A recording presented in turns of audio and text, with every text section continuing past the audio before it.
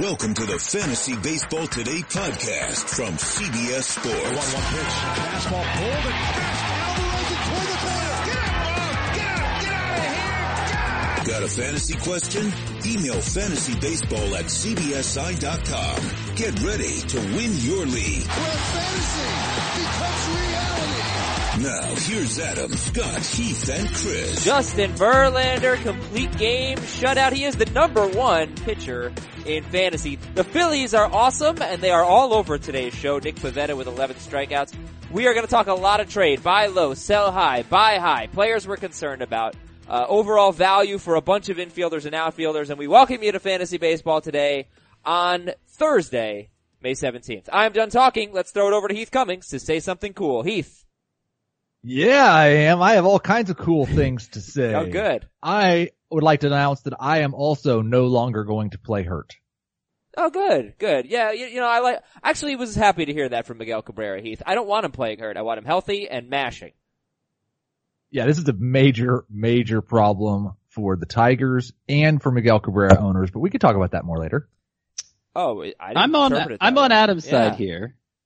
Even though taking Adam's side yesterday caused my Twitter feed to blow up and my night to be ruined. It's ridiculous. I'm again taking Adam's side here. Well, this is the perfect time for that discussion, I think. Like, I assume this is the same thing that we got multiple emails about. I'm not discussing it anymore, Heath. No. Yeah, the whole thing. No, I mean, if we're going to do buy lows and sell highs, yeah, then that's exactly why you would buy low and sell high, because they have a hot or cold streak coming. Nope, not going to talk about it. Well, Lips zipped. Yeah. I'm taking a moratorium from Twitter after last night. The thing is, like, if you want to argue with us about it, you know, Scott and I kind of feeling like a guy who we expect to hit 300 or whatever is hitting 330 right now is probably going to have a little bit of a cold streak to get that batting average down. You know, like, argue with us, but don't be jerks about it, people. I mean, come on, we're all friends here. We're all friends. It's a moratorium, by the way. I said moratorium. So there's another reason to blow up my Twitter feed. Siding with Chris Towers, and you're asking them to argue in a respectful manner. Yeah, Chris sets the tone. It seems inconsistent with their values. Chris sets the tone, but we did get some fun tweets yesterday. Also, I want to make an announcement about the intro music.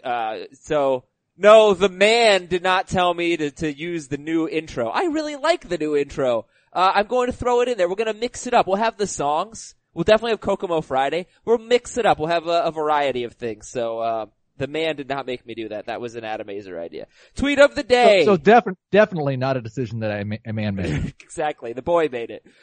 Sean Murphy says, here's a fun topic for the baseball podcast. In NBA Jam style, who are the best combos from any given MLB team in the league? Trout, Ohtani, Betts, JD Martinez. Could be just position players, hitter-pitcher combos. Could also be dynasty, like Acuna and Albies. What's the NBA Jam style best combo? And what Sean didn't say was Blackmon Arenado. That's probably it, right? But I don't know. Altuve. What are you talking about? That's probably it. There's Rizzo Bryant. There's Blackmon Altuve Arenado. Springer. No, I think Altuve Cole or Altuve Verlander might be better. If you want a pitcher. Maybe. Well, that's the hard thing. I think this has to be just a hitter thing. I don't think it does. You know what? I'm making the rules. The boy makes the rules today. Okay, so then it's easily Judge Severino, right? No, I'd rather have Altuve and Cole or Verlander than that. Well, why wouldn't it be Judge Stanton? Could be that Judge would Stanton. be the most fun one. Like if it's an NBA Jam style game, it's arcade style. It's going to be Home Run Derby, obviously, because that's the best arcade style of baseball. And so it's Judge Stanton. If it were Dynasty, would it be the Braves guys? Or actually, no. You know, in Dynasty, maybe would I go Trout, Ohtani? Who would you go in Dynasty? Yeah, that's. I mean, the fun thing about the Braves combo is they're both 20. Like, right. It's not just young. It's think of what you were doing when you were 20. Vlad Jr. and Bichette. Yeah, and you know, how about Aaron Judge and Gary Sanchez? It's not a bad one. Yeah, no, what do you mean? I mean, you know how I don't think the original NBA Jam was like this, at least. No, I can't remember if it was or not, but you had the third player you could opt in with. This is NBA Jam. I just want the... He's on fire! He's on fire. There we go. That wasn't as good as I thought it was going to be. Alright, Scott, finish up, your thought there. My bad. Well, you'd have the third player you could switch in for one of the two. Like, Right. I remember with the Hawks, it was Dominic Wilkins and Also- Kevin Willis. also you could, Dominique. Like, opt in Stacey Augmon or something. Right, it was a 3-man team. I don't know Dominic Williams. Dominique Wilkins, yeah. Dominique Wilkins. There goes my Twitter feed again. Alright, thank you for the fun tweet, Sean. Blackman and Arenado are probably the answer in seasonal. But there are some good candidates there. What do you mean? What the hell? What are you talking about?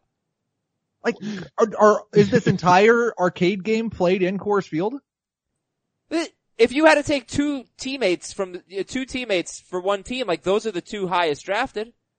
Oh, I thought this was an arcade game. I didn't know we were just picking the two best teammates for fantasy baseball. I'm sorry. I misunderstood the question.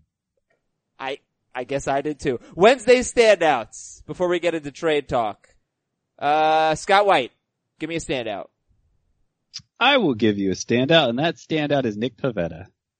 Nicholas Pivetta, who had clearly his best start of what was already looking like a breakout season. 2 hit the Giants, striking out 11, 23 swinging strikes with a 5-pitch mix. 4 of them were, the swinging strikes were pretty well divided in that 5-pitch mix. The swinging strikes total was interesting to me because he had been slightly below average in swinging strike rate among just the major league standard for swinging strike rate. He was below that. So that was part of my hesitation for moving him way up my rankings. Obviously he was in the mixed league range, but more of a borderline guy. I'm still a little skeptical of him being this sudden, frontline must-start pitcher, but definitely raised an eyebrow this start. Now, this was against Baltimore. Pivetta 7 innings, 2 hits, 1 run, 1 walk, 11 strikeouts. Heath, Baltimore, they strike out a lot, right? Yeah, Baltimore Against righties? not very good at all against right-handed pitchers. In fact, one of the worst offenses in baseball so far this year against righties. I did see an interesting note on the Phillies official website, and it wasn't clear to me the way it was written if this was something he just started doing this start, but he said the Phillies had asked him in spring training to elevate his fastball at the top of the zone, and he was doing it in this start. So, I don't know. I guess we just got to see if the swinging strike rate continues. All right. So, would you rather have Nick Pivetta or Walker Buehler?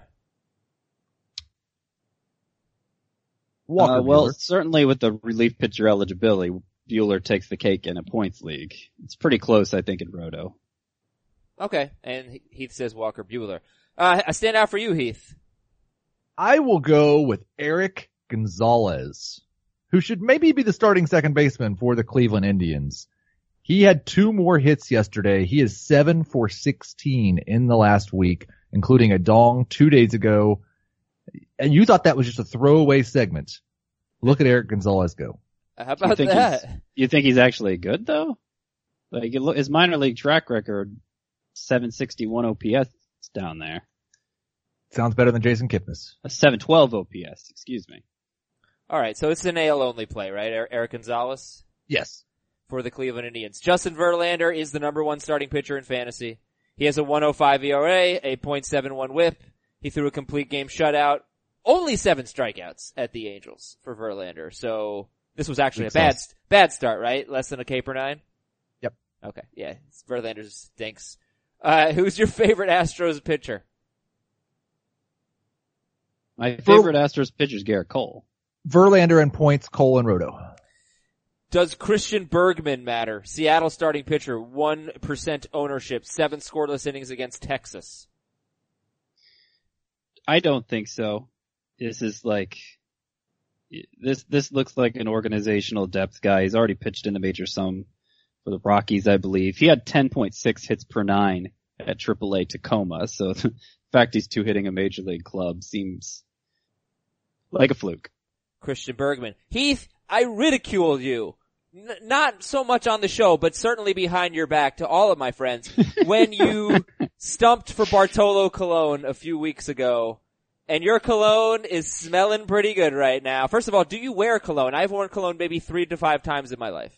Well, you don't even wear deodorant, so no one is surprised you don't wear cologne. I have not worn cologne in a long, long time. I wouldn't probably buy cologne for myself. My wife hasn't bought me any for at least 5 years, probably because my natural odor is so pleasing. No, I do not. But yeah, another good outing from Bartolo Colon. He is doing that thing that no other pitcher in baseball can do. Yeah, which is what? Take a ball off the gut and throw it to first base and retire someone? Which is what he did yesterday. He's doing a lot very similar to what CC Sabathia does. Yeah. Don't strike anybody out, but just such precision with his control, and not just like control, but command, and putting the ball in places where batters cannot hit the ball hard. He's getting hit harder than ever, though. His hard contact rate is the highest of his career. His soft contact rate is the lowest of his career, the second lowest of his career. So I'm skeptical it's going to last. How crazy would it be to drop Chase Anderson or Michael Fulmer for Bartolo Colon? I think it would be absurd. I mean, me too. I assume that Bartolo Colon doesn't have 2 starts next week, but does he? Oh, he probably does actually. Let me check. Oh yeah, I think one of them's at Colorado. No, Yankees and Royals at home. Yankees and Royals at home. I'm more likely to start him next week than I am Fulmer or Chase Anderson, probably. So, while we're on the subject of two start pitchers, let me just double check. Nope, 1 start pitcher. Okay, well, change the subject. There is a pitcher out there who is really not having a very good season. He has like a 1.6 whip or something like that. He is holding opponents to a 204, 359, 293 slash line. Opponents are slugging 293 with a 651 OPS. I will repeat, opponents are slugging 293 against this pitcher. He is one of the hardest pitchers to hit in baseball. He is Tyler Chatwood, and he has a 3.14 ERA, but a terrible whip, 34 walks in 43 innings with 40 strikeouts. I couldn't believe that stat though. I mean, he's not getting hit. He's given up 1 home run all year. Since we are in the trade mode today, buy low, sell high, buy high, whatever. What do you think about Tyler Chatwood, Scott? 80% owned and, only 2 strikeouts, but 1 run allowed yesterday. But for the season, just a weird year for him. He's got Cleveland next week. Tyler Chatwood, go for it. I'm not interested until he gets the walk rate down to just like normal bad level. Like he walks nearly as many hitters as he strikes out, right? Yeah. And we're talking 4+ basically every start. Yes. I think the term you're looking for is effectively wild. Well, I mean, could we just say like, all he needs to do is limit the walks to like 3.5 per 9, and he could be really good, and he's striking out a batter per inning this year, just about. I just don't know if he starts throwing more strikes, if that works out very well for him. Sure, you would think that the opponents would hit a little better if they had something to hit. Point taken. All right, well, I just thought it was interesting. And thank you for ruling out Tyler Chatwood as a buy low. Some bullpen items. Soria pitched the 7th inning. And I think Nate Jones pitched the 8th inning. So maybe it is Hector Rondon in the Bruce. Bruce I think it's Rondon? probably Bruce. Bruce Rondon? Yeah. Maybe. Maybe I don't care because it's a 10-win team? Yep, they're bad. I care in a league where saves are scarce. Right. Right, but the thing is, like, Bruce Rondon is so bad that, I don't know. I don't think anybody on the White Sox is going to have 10 saves. Bold prediction. That's no not true. White Sox reliever has 10 saves this year. Wrong. Edubre Ramos got 2 outs in the 9th inning. The first 2 outs with 2 strikeouts at Baltimore with a 4-1 lead, and then Hector Neris came in for the final out with 2 outs in the 9th inning. So, thank you, Gabe Kapler. What was that all about? Any thoughts? I don't know. I don't think that's going to change. Yeah. Okay. Bud Norris, 73% owned. Does Bud Norris need to be closer to 100% owned at this point? Yeah, I mean, I don't think closers can only get, like, there are only so many closers who are that widely owned. Yeah, but I mean, this guy is the closer for the Cardinals. He is having a great year. Greg Holland continues to be terrible. 73%. No, I mean, he's the Cardinals closer. And he will be for as long as he gets the job done, I think. And he's pitched great. So, I'm just trying to see who else is owned in the same range. So he's more owned than Alex Colomé. I think I actually rank Colomé ahead. He's less owned than Hunter Strickland. I think I actually rank Norris ahead. Blake Trinan, 78% owned. That's about the right range. Okay. For Bud Norris. Works for me. And Aroldis Vizcaino got the save against the Cubs. AJ Minter pitched the 8th inning. We are getting closer and closer to some trade talk. But first the big news. Not a lot of like small news today. Joey Gallo does not want to play third base. If you put him at third base, he is going to be a very unhappy person. That's with Adrian Beltre on the DL. Said he'd rather catch. Miguel Cabrera. Wow. That's what he said. He said, I'd rather catch. He doesn't like what third base does to his body. Obviously he's never going to catch. I don't like what he does to my batting average. So there. Yeah, and you know what? With this Gallo item, are they going to get Willie Calhoun up? I was reading like a Q&A in one of the newspapers, and the writer said, "What's the point of starting his service time when they're so bad this year?" I thought that was kind of a unusual take. But yeah, what do you guys think about Willie Calhoun and his prospects? I mean, the biggest problem I think is just that his minor league numbers this year aren't that good. He's been hitting a little better lately, 333 over his last 10 games, but with no home runs. I mean, I don't know. I think he needs to get hotter than this for them to justify it. I don't know that argument specifically, like, so no team that's not winning is ever going to promote it. There's no reason to start a service clock unless you're winning. Like, bad teams promote prospects still. It happens. Right, yeah. They can't just leave him in the minors forever, but Calhoun certainly isn't forcing the issue. All right, Heath, tell me why you think that Miguel Cabrera saying he will not play hurt is a bad thing for Miggy owners. Because he's been playing hurt for like 4 years.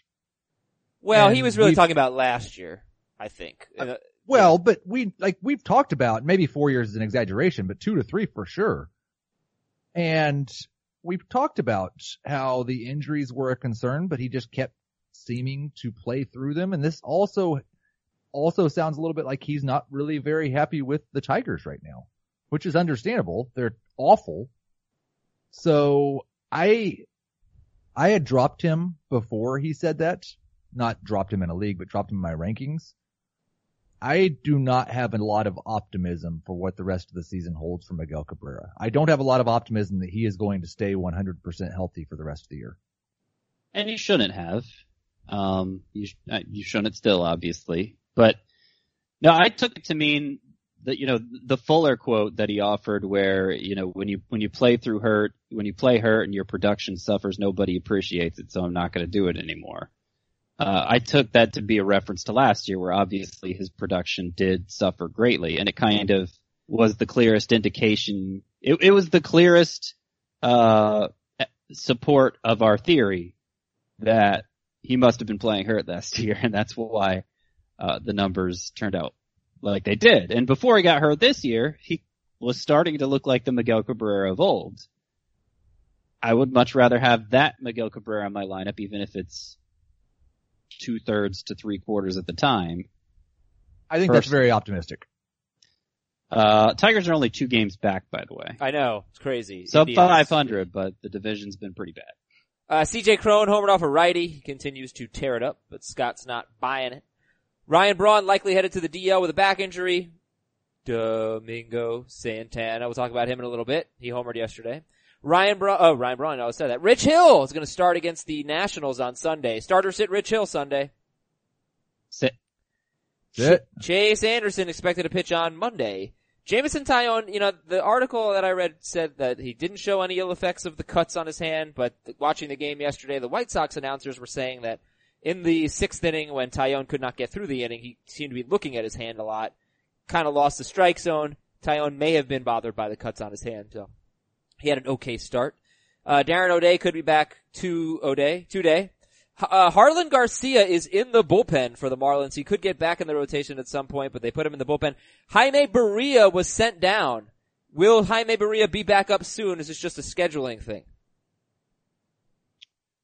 I would assume it's just a scheduling thing. He was coming off his best 2 starts, and they need 6 pitchers to allow Ohtani the rest he needs. Yeah. Yeah, I'm pretty sure it's just a scheduling thing. Yep. I'm going to mention Evan Gattis every day until he's like 90% owned. He's 71% owned. He has homered 3 times in 5 games. He's a catcher, people. Pick him up. Matt Duffy sat with hamstring tightness. Houston called up outfielder Tony Kemp. Does that matter? No. Okay. I don't think he's going to play enough. A couple steals, guys. Gerard Dyson batted second, stole a base against Milwaukee. Rajay Davis led off against a lefty. There are only 2 lefties on the schedule next week for the Indians, and he has bad matchups, so you probably don't want to put too much into Rajay Davis. Dyson, more interesting, right, Heath? Yeah, I would expect so. Like, I don't think he's going to be someone that plays every day, even without AJ Pollock in the lineup. I don't expect he's going to play against lefties, but he should be a pretty decent source of steals that starts more often than he doesn't right now. Jake Lamb could be back this weekend. Nelson Cruz expected to avoid the DL, and the Dodgers and Marlins have the same record. They are both 16-26. The Dodgers and the Marlins have the same record, 16-26. The Dodgers stink. But I think I read this morning that like 2 or 3 years ago they were also terrible at this point of the year, and then they won the division. Something like that. So it is easy to forget, but it is still early. Yeah. We are, about a quarter of the way through? Yeah. Not that early, but they're going to have to get Clayton Kershaw back to being Clayton Kershaw, and they're still not going to have Corey Seager. So it's a big ask. Couple pitchers here. Tell me if they are aces. Trevor Bauer, J Happ. I mean, it depends how loosely you want to define ace. That doesn't meet my criteria of an ace, neither one of them. But Trevor Bauer, I think has definitely validated the enthusiasm that he had for him coming into the year, based on the way he finished last year. He's continued to throw that curveball about 30% of the time, and it's taken another step forward. Huge strikeout rate, pretty good ground ball pitcher. I think he's basically must start in fantasy. J Happ, more question marks there. It was nice to see him bounce back after a 2-start rough patch, 19 swinging strikes, again 10 strikeouts. That was more like what he was doing at the start of the year. He's older, and I don't know if the trick of him elevating his fastball in the zone is one that's going to carry him all the way through the year, but I'm fine enjoying it while it lasts. I'm not going to say anything good about J Happ because you know what happened the last time I did. I'm just going to doubt him so all J Happ owners can enjoy his success. I don't think you can question Trevor Bauer's substance. He has been phenomenal, and he's a number 2 starter in fantasy, I would say. Okay. We've waited way too long to get into trade talk, so let's do it. You want to get some buy low candidates on your team. There are 2 ways to do it. Number 1 is make a trade. Number 2 is play draft. Get on the draft app, and you can have different players every single day, every single night. You can play a full slate of games. You can play a shorter slate of games, whatever you want to do. But join draft. Get on the draft app or draft.com, and the promo code to use is FB Today. FB Today. With that code, you will automatically follow me, and you'll see the drafts that I post. And you will get free entry into a real money baseball draft when you make your first deposit with the code FB Today. Here was the winning team in the FBT podcast contest yesterday on draft. It was Chris Sale, Ozzy Albies, Justin Bohr, Mike Trout with a big 0 against Verlander, and Nick Markakis. Albies and Bohr. I recommend focusing more on hitting unless there are like very few good pitchers on your slate. And yesterday is actually the night games. I think there were only 5 and one of them got rained out, or there were 6 and one of them got rained out. So you did have to prioritize pitching. The Verlander team came in second with Verlander, JD Martinez, huge games there. Rizzo, Inciarte, and Puig combined for 3 points on draft. So it's very fun. I'm really loving it. I've been reading the emails and the tweets about how much our listeners are loving draft. Please join us. Download draft or go to draft.com and use the promo code FB today. FB today. All right, buy low, sell high, buy high. Player we're actually worried about. Heath, kick it off with a buy low. Oh, I thought we were going to start off with the sell high. I wasn't ready for the buy low. I'm just joking. I am going to say that Travis Shaw is still a buy low. Chris Towers did this thing a couple weeks ago about how maybe Travis Shaw isn't actually that good. Travis Shaw is still crushing baseballs. Yeah, here's to bolster your argument here, because I just caught this last night. Travis Shaw this year, his strikeout rate is like much lower than last year. He's one of the better contact power hitters in the league, frankly. He is hitting the ball as hard as he did last year, elevating it even better than last year. His BABIP is 250 compared to 312 last year. So like, I feel like he's mostly made improvements from last year when obviously he was a borderline stud and, is just, I guess, has had some bad luck so far. He has had some bad luck. He's almost on a 40 homer pace. I think there is a good chance he improves across the board statistically from last year. It may be tough to get the average up over 273 with a quarter of the season at 248, but he's not going to hit 248 all year. The strikeout rate's down to 17.6%. With his power, that is elite. Yeah. Shaw's struggled against lefties this year, but he usually does pretty well against lefties. So hopefully that turns around. Scott White, buy low.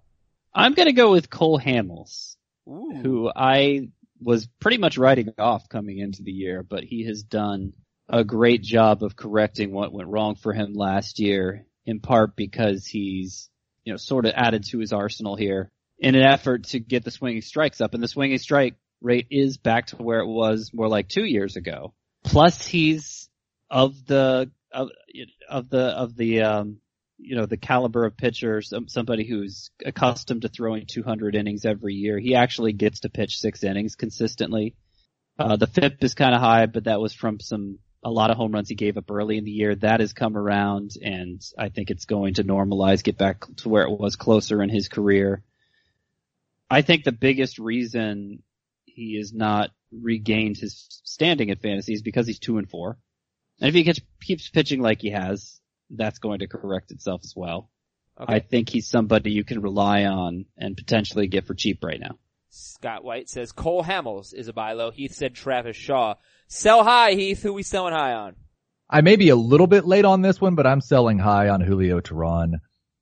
Most all of the peripherals agree he's still a mediocre to below average starting pitcher. He's got a 4.86 FIP, 4.59 SIERA. His strikeouts are just okay, slightly below average. The walk rate is not very good, still giving up home runs. He's got a 224 BABIP against and an 83% strand rate. Neither of those are going to last. Julio Teheran, sell high. Would you rather have Julio Teheran or Cole Hamels? Cole Hamels. Scott, you agree? Yeah, I agree. Okay. I wonder how much his FIP was inflated just from his last start when he gave up 3 walks, allowed 2 home runs, and had only 1 strikeout. Like, that was an awful FIP start, clearly. I just wonder, cause it looked like he was on a nice run before that. Okay, Scott White, who's your sell high? Anyway. My sell high is Jake Arrieta. And if you want to look at a guy's peripherals and worry, as concerned as we were about the dominance, metrics veering off into the bushes last year, it's even worse this year. The K per 9 and the swinging strike rate, they've bottomed out. They're among the worst among full-time starting pitchers. He's compensated so far by becoming more of a ground ball specialist, but I don't know how long you can reasonably expect that to last. 2.59 ERA, 106 WHIP on the year. So I think just based on those numbers, somebody will offer you something pretty good for him. I basically think you should get out while you still can with Jake Arrieta. Okay, yeah, it's interesting. I just wonder, when you look at all the guys who signed late I feel like only 2 of them are doing well. Maybe I'm forgetting. But Moustakas and Arrieta. Do you want to give him a little bit more leeway? Because JD Martinez is doing well too. Yeah, he is doing okay, JD Martinez. I think he's fine. Well, when did he sign? Was he as late as those guys? I don't remember. It's a good point though. Yeah, I mean, does it matter to you at all? It feels like the biggest problem for like Cobb and Lance Lynn is just the command has been horrible. And that hasn't been Arrieta's problem. And this is a continuation from things that already were beginning last year. I'm really concerned about Arrieta. Okay. So Travis Shaw and Cole Hamels buy low. Julio Teheran, Jake Arrieta sell high. Heath, buy high. You're buying it. I am Scott White today just talking about Braves, but I am buying high on Sean Newcomb, which is probably a surprise to no one. I'm not even worried. Like if he just sticks at 4.2 walks per 9, he might be Robbie Ray without the hard contact because he is not giving up hardly any. 26% hard contact rate allowed. His ground ball rate is up this year, almost a 50% ground ball rate. Obviously a very good strikeout pitcher. If you can strike out more than 10 batters per 9 innings and have a 50% ground ball rate, you're going to be a borderline ace. Even with a 4-something walk per 9, has there ever been a pitcher other than Robbie Ray who's done well with that many walks? I probably shouldn't say the word ever, but yes, there has ever. But I will have to. I will have a name, multiple names for you very shortly. It's probably a short list of guys who pitch enough with that walk rate to begin with. So And by the way, Robbie Ray wasn't 4.9 last year. Well, he's at 4.2 this year, right? But what was it last year? Newcomb was 5.1 last year, but it was, he was just breaking into the majors. Well, like I mentioned about Newcomb after his last start, like so much of his success has been about limiting hits, and yet the BABIP isn't crazy low. It's a little low, but nothing that would really suggest he has a huge correction coming. Okay, Sean Newcomb, buy high. Scott White, buy high. I'm going with another relatively newcomer to the pitcher ranks, Miles Mikolas. Who we usually look at pitchers with Miles Mikolas strikeout rate in today's MLB and dismiss them outright. And so I'm sure there's a lot of people who look at Mikolas now and are just thinking this is more like a sell high, but he's doing 2 other things I think to compensate for that. And one is just being an excellent control pitcher, which we saw in Japan too before this year. The 2 walks he had yesterday, and what was his worst start of the season actually, the 2 walks he had yesterday give him 5 for the year. But one thing that didn't jump out to me until now is just how good of a ground ball pitcher he is. His ground ball rate is among the tops in all of baseball. So an extreme control pitcher, extreme ground ball pitcher. He's basically succeeding on 2 of the, thriving and 2 of the 3 FIP measurements, has a 357 FIP on the year. That's with a string of 6 quality starts that was just snapped. Obviously those have been hard to come by this year. I think he's a quality pitcher. I think he's a good number 3, number 4 type in fantasy. And if yesterday's start is an excuse, maybe for his owner to capitalize try selling him, you need to capitalize. Yeah, Miles Mikolas. All right, so who would you guys rather have, Sean Newcomb or Miles Mikolas? Newcomb. Okay. Okay, Adam, I've got a list for you. All right, hold on. Travis Shaw, Cole Hamels, buy low. Julio Teheran, Jake Arrieta, sell high. Sean Newcomb, Miles Mikolas, buy high. Heath Cummings, dazzle me with this list. 2009, Clayton Kershaw, Gio Gonzalez multiple times, Nolan Ryan for a good part of his career, Kerry Wood, Hideo Nomo, Daisuke Matsuzaki. Suzaka. David Cone. Suzaki. All right, so what is this list exactly? Pitchers that walked more than 4 batters per 9, had an ERA that it was at least 20% better than league average that year, and threw 150 innings. Cool. It's a solid list. I'm going to ask you for a player you're actually worried about in just 1 second. First, though, a delicious, incredible offer. You want 3 free meals? You want some free? Who doesn't want free food? Go to blueapron.com/fantasybaseball. blueapron.com/fantasybaseball. Last night was an excellent night. as far as food goes. Seared chicken over couscous with peppers, zucchinis, and caper butter sauce. I made that. I don't really know how to cook, but with Blue Apron, they make it so easy that I make like really good food 3 times a week. I still have the Tokyo beef and rice bowls with soft-boiled eggs and roasted broccoli. And the pork burgers, the barbecued pork burgers with crispy zucchini fries and smoky ketchup. That's on the schedule this week. I love Blue Apron. I really do. This just like SeatGeek, just like the other products, I recommend Blue Apron to everybody. And again, you can get 3 meals free at blueapron.com/fantasybaseball. We're nearing the end of something here with Blue Apron. They have a 6-week stretch that's ending this week. They're teaming with Airbnb to bring you the best home cooking from around the world. And so each week their menu is featuring a recipe developed in collaboration with an Airbnb experience host like Cece, a chef from Shanghai who makes incredible Kung Pao chicken. With a sticky, saucy mix of crispy brown chicken and vegetables. These are the types of things you get on Blue Apron that you wouldn't get at a restaurant, that you wouldn't get if you were just going grocery shopping. It gets delivered right to your door. It's delicious. It's affordable. BlueApron.com/fantasybaseball. Get 3 meals free. BlueApron.com/fantasybaseball. Blue Apron, a better way to cook. Heath, who are you actually worried about? I was going to say Miggy, but we talked enough about him. So I'm going to reverse course on a player that I think I may have used as a buy low a couple weeks ago that I'm actually starting to get worried about, and it's Matt Carpenter. Remember when Matt Carpenter was going to change his profile as a hitter? Yep. He'd go back to what he was? He didn't. He didn't at all. In fact, he's striking out a lot more than he ever has. 28% strikeout rate. His fly ball percentage, 45%, is not quite as high as it was last year, but it's still really high. I don't think Matt Carpenter's done. I don't think he's going to be a 160 hitter by any means, but I am actually worried that he's not going to bounce back the way I thought he was.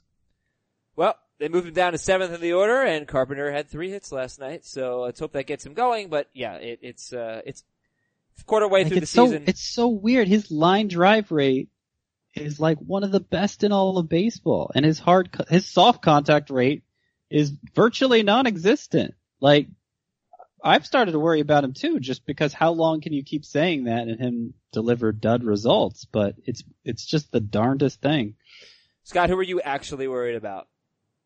Rafael Devers, and not to freak any Red Sox fans out, he's a 21-year-old who still has a bright future, but obviously there was a lot of talk about a breakout this year. For that to happen, obviously he would have to improve on what he did last year, and instead he's taken a step the other way. The strikeout rate is up significantly. The walk rate is down. His tendency to hit the ball to all fields last year, which was a big part of his appeal, he's gone to pulling it more this year. Like, basically all the things he was doing pretty well, he's not doing as well anymore, and he hasn't improved in any other way. So at a deep position like third base, to me he seems pretty replaceable. Replaceable, wow. So would you rather have, so it's easy to say Travis Shaw over Rafael Devers at this point. I would take Eugenio Suarez that over was Devers. My next question. You would take Eugenio Suarez over Devers. Okay, here's one thing to keep in mind with the Red Sox. I believe they have played, in fact, I'm almost positive they played the most road games in baseball. They haven't played a lot of home games. That probably is going to help the righties more than the lefties. But they've got a lot of home games coming up.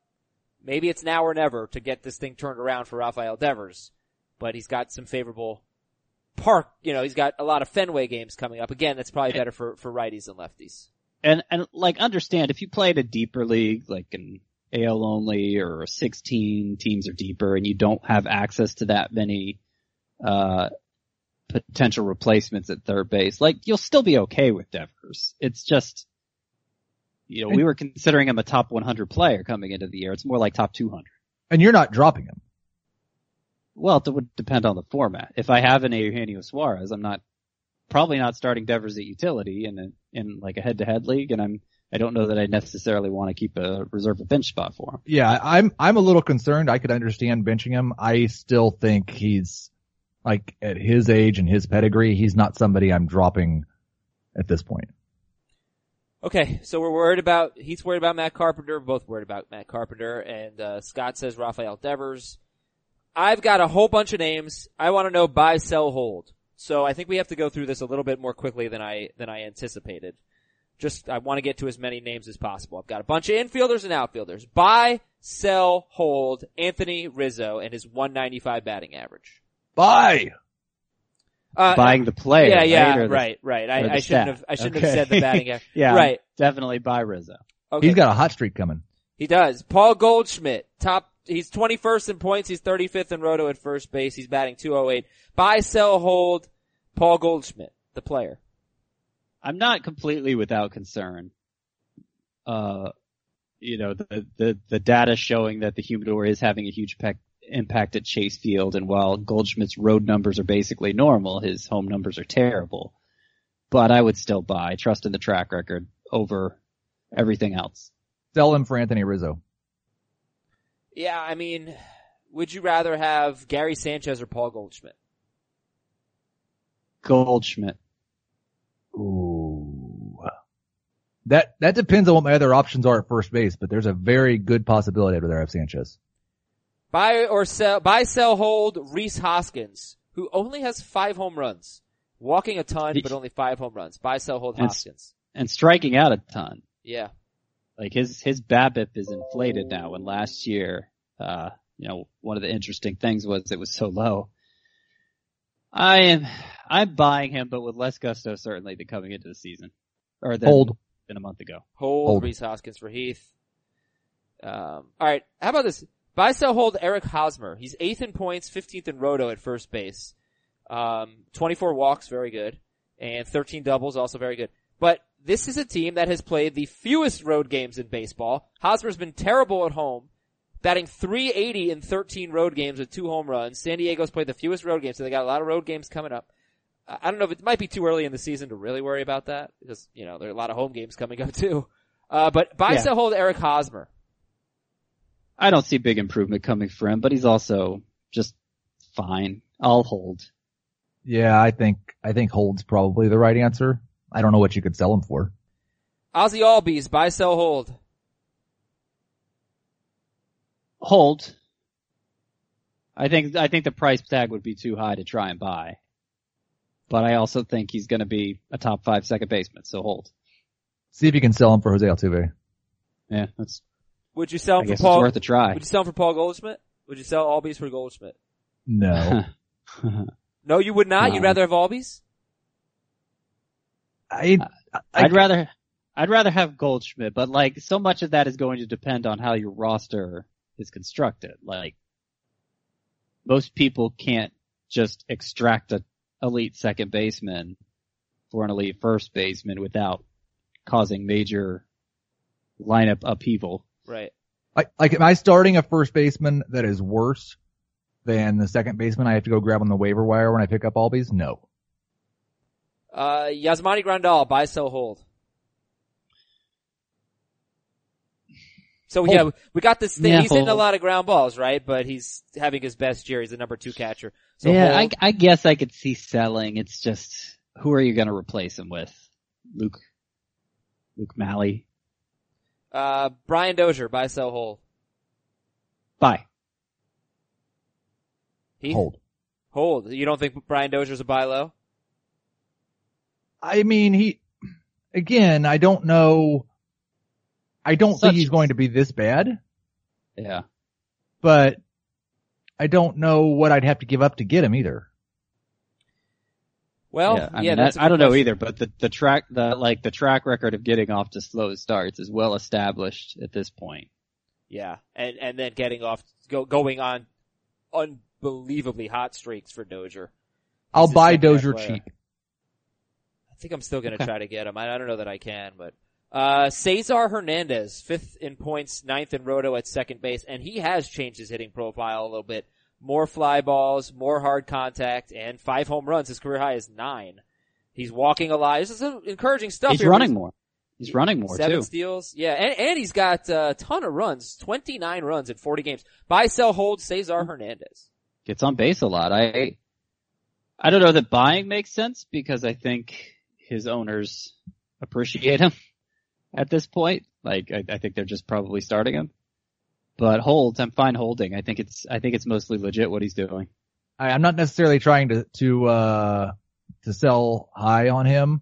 He is somebody that I would sell for Dozier. Sure. Okay. You want to frame the conversation that Cesar way? Hernandez for Dozier. Rougned Odor. Buy, sell, hold. I guess buy, but only because I think the cost is so low you could take a shot on him, see where it goes. I don't have huge faith in the upside anymore. Yeah, I wrote about him as a shallow league ad, actually, so I would buy him off the waiver wire. I think he's still available in almost 30% of leagues. Rougned Odor. Buy, sell, hold, Cody Bellinger. Buy. Yeah, bye. All right, let's do some outfielders. Michael Brantley, buy, sell, hold. Hold. I guess I guess it's too late to buy him, right? Yeah, So I wonder if you I'll sell him. hold. I mean, he is one of the most injury-prone players in baseball, and he's not running. Yeah, that's a good point. Like, I don't know why we should just assume great health now that he's healthy for the first time in 3 or 4 years. Would you give But up? I don't know that his studliness depends on him running. He's just probably the best bat to ball guy in the majors now. Well, Jose Altuve, I guess, still exists, but aside from him. Yeah. 10 strikeouts in 32 games for Brantley. And he's hitting the ball harder. It looks great. Like, he's hitting .338 with a .328 BABIP. I think in like 35% of leagues, you could get away with this trade of offering Brantley for Dozier. Would maybe 50%. Would you make that trade? Would you give up Brantley for Dozier? Yes. So I guess. I don't know that I would. Really? Okay. Odubel Herrera. Sorry, go ahead, Scott. I was just going to say he is starting to play more regularly after the Indians were being careful with him early, so that's another point in his favor, Brantley's. I think Odubel Herrera is one of the most interesting players in fantasy. He's having an amazing year. And he's even having gotten on base every single game this season. He is the number 19 outfielder in points, number 15 in roto, which surprised me. He didn't even crack the opening day lineup at him. I know. Yeah, every game he's played this year, Odubel Herrera has gotten on base. Odubel. The batted ball data looks pretty similar. The strikeouts are way down. 395 BABIP, but as Scott pointed out, he's usually a 350 BABIP guy. Buy, sell, hold Odubel Herrera.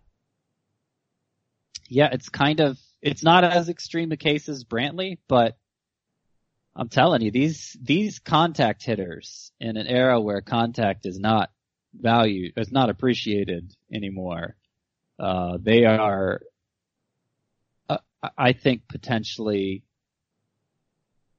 players that can be overlooked in fantasy because you're just so trained to, that guy's batting .330. Clearly that's not going to last. But in the cases of Brantley, Andrelton Simmons, and Odubel Herrera, the number suggests it could. Like, yeah, Odubel Herrera's BABIP is a little inflated right now, but he's batting more like .360 than .330, you know? I think he could be somebody who contends for a batting title all season and with pretty good pop. He's in my top 30 outfielders now. Sorry. As the founder of the Odubel Herrera fan club, I think I'm selling. Really? The difference between him and Brantley is he is not hitting the ball hard at all, and he never really has. Yeah, he never has. But he's also never hit like this. Like that's one of the things I feel like because we're still figuring out how exactly to assess the hard, soft contact stuff. Like I think one of the things I've decided is that it's less about what a player does relative to other players and more about how it's different for him personally. Yeah, I mean, his strikeout rate has dropped in a huge way, down to 14.8%. He's a career 21% guy. I just think he's probably more of a 280, 290 hitter with his batted ball profile. I don't really think he's going to hit more than 15 home runs.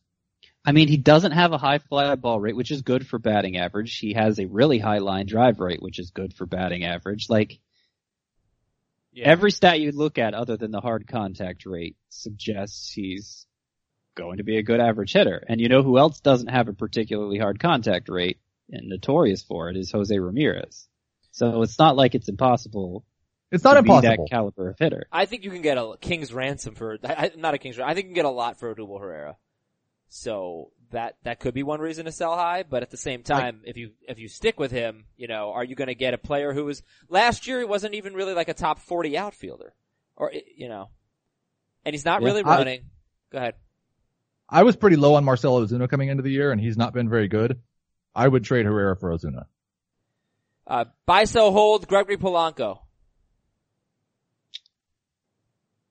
Hold. There's correction coming for the batting average. He's having what looks like a breakout season. So buy. I prefer I'd say Herrera buy. to him.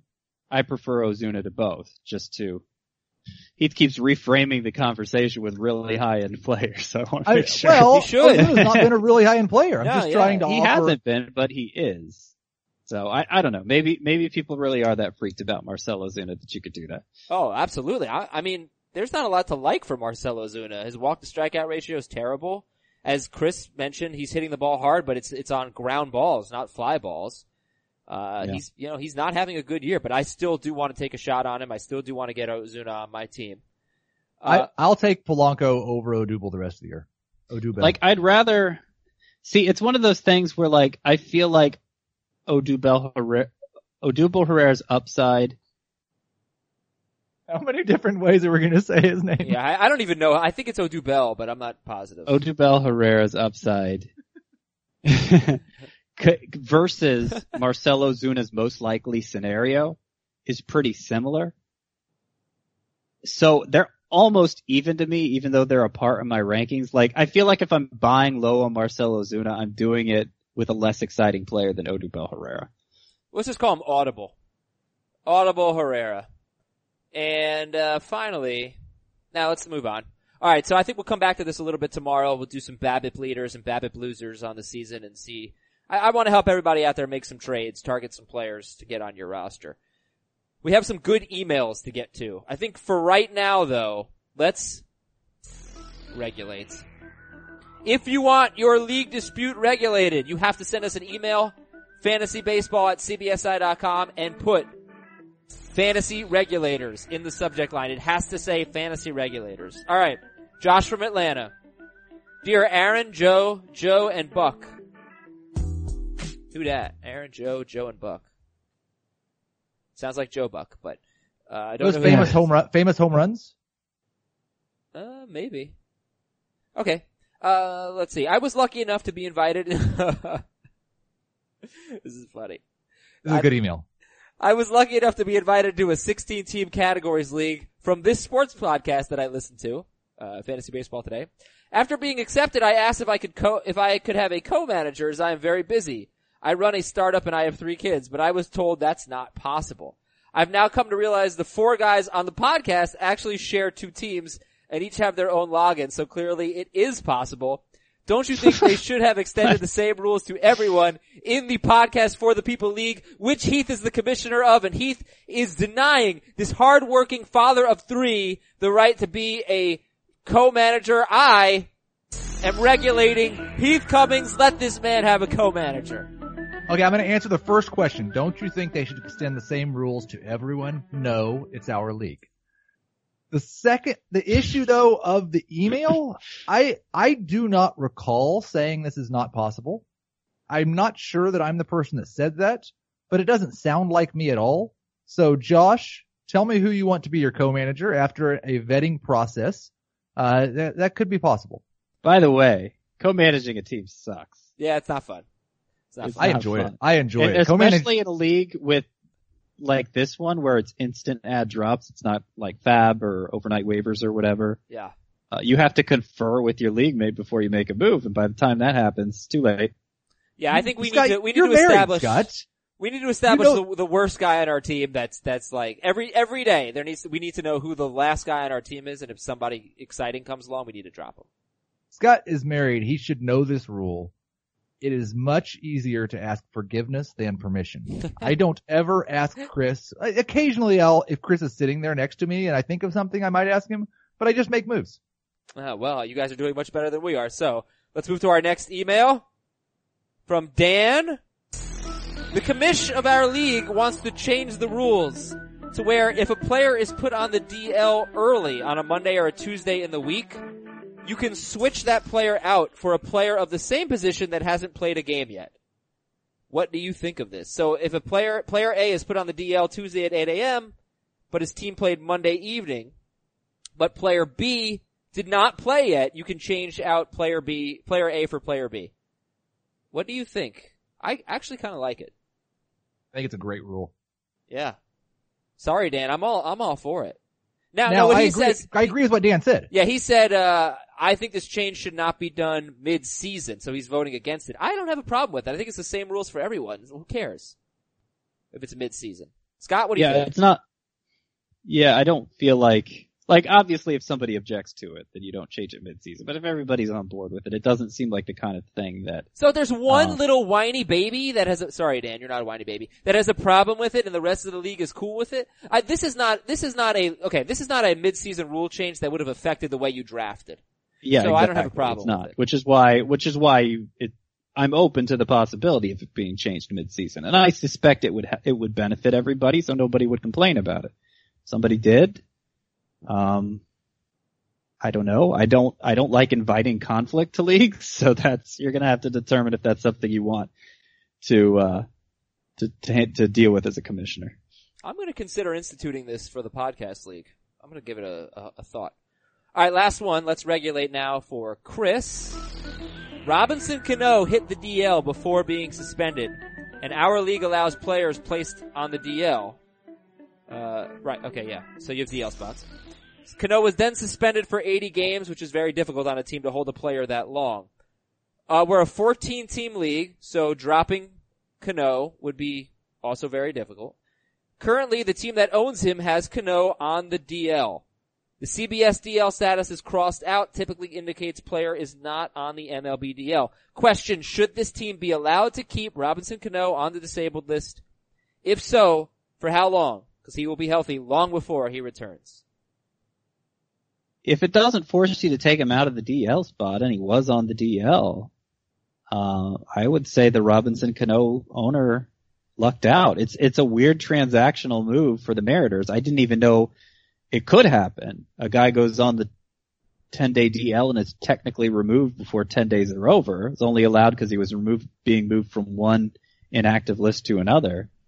But I mean, the rule is in place so that you can stash players well beyond the point they return from the DL if you so desire. I think you gotta let it go. Now there is a league setting that it can change that, right? Some leagues, when a player is off the DL, they're automatically kicked off the DL. Right. So, like, he is not on the DL now. Right. And so if the requirement is the player must be on the DL, he should not be on the DL. But it sounds like the league is set up so that's not the requirement. Like, if you want that to be, like, you can propose that rule change, but I'm saying, obviously it would affect moves beyond just this one. So you think he should be able to stay on the DL throughout the suspension? If that's that is something leagues do. When players come off the DL, you can keep them in a DL spot. That's an option you can turn on or off in your league. It sounds like they've always had that option of leaving them on the DL, in the DL spot, even when they're off the DL. This just seems like another example of that. I don't know. I haven't gotten that impression that they have that league setting.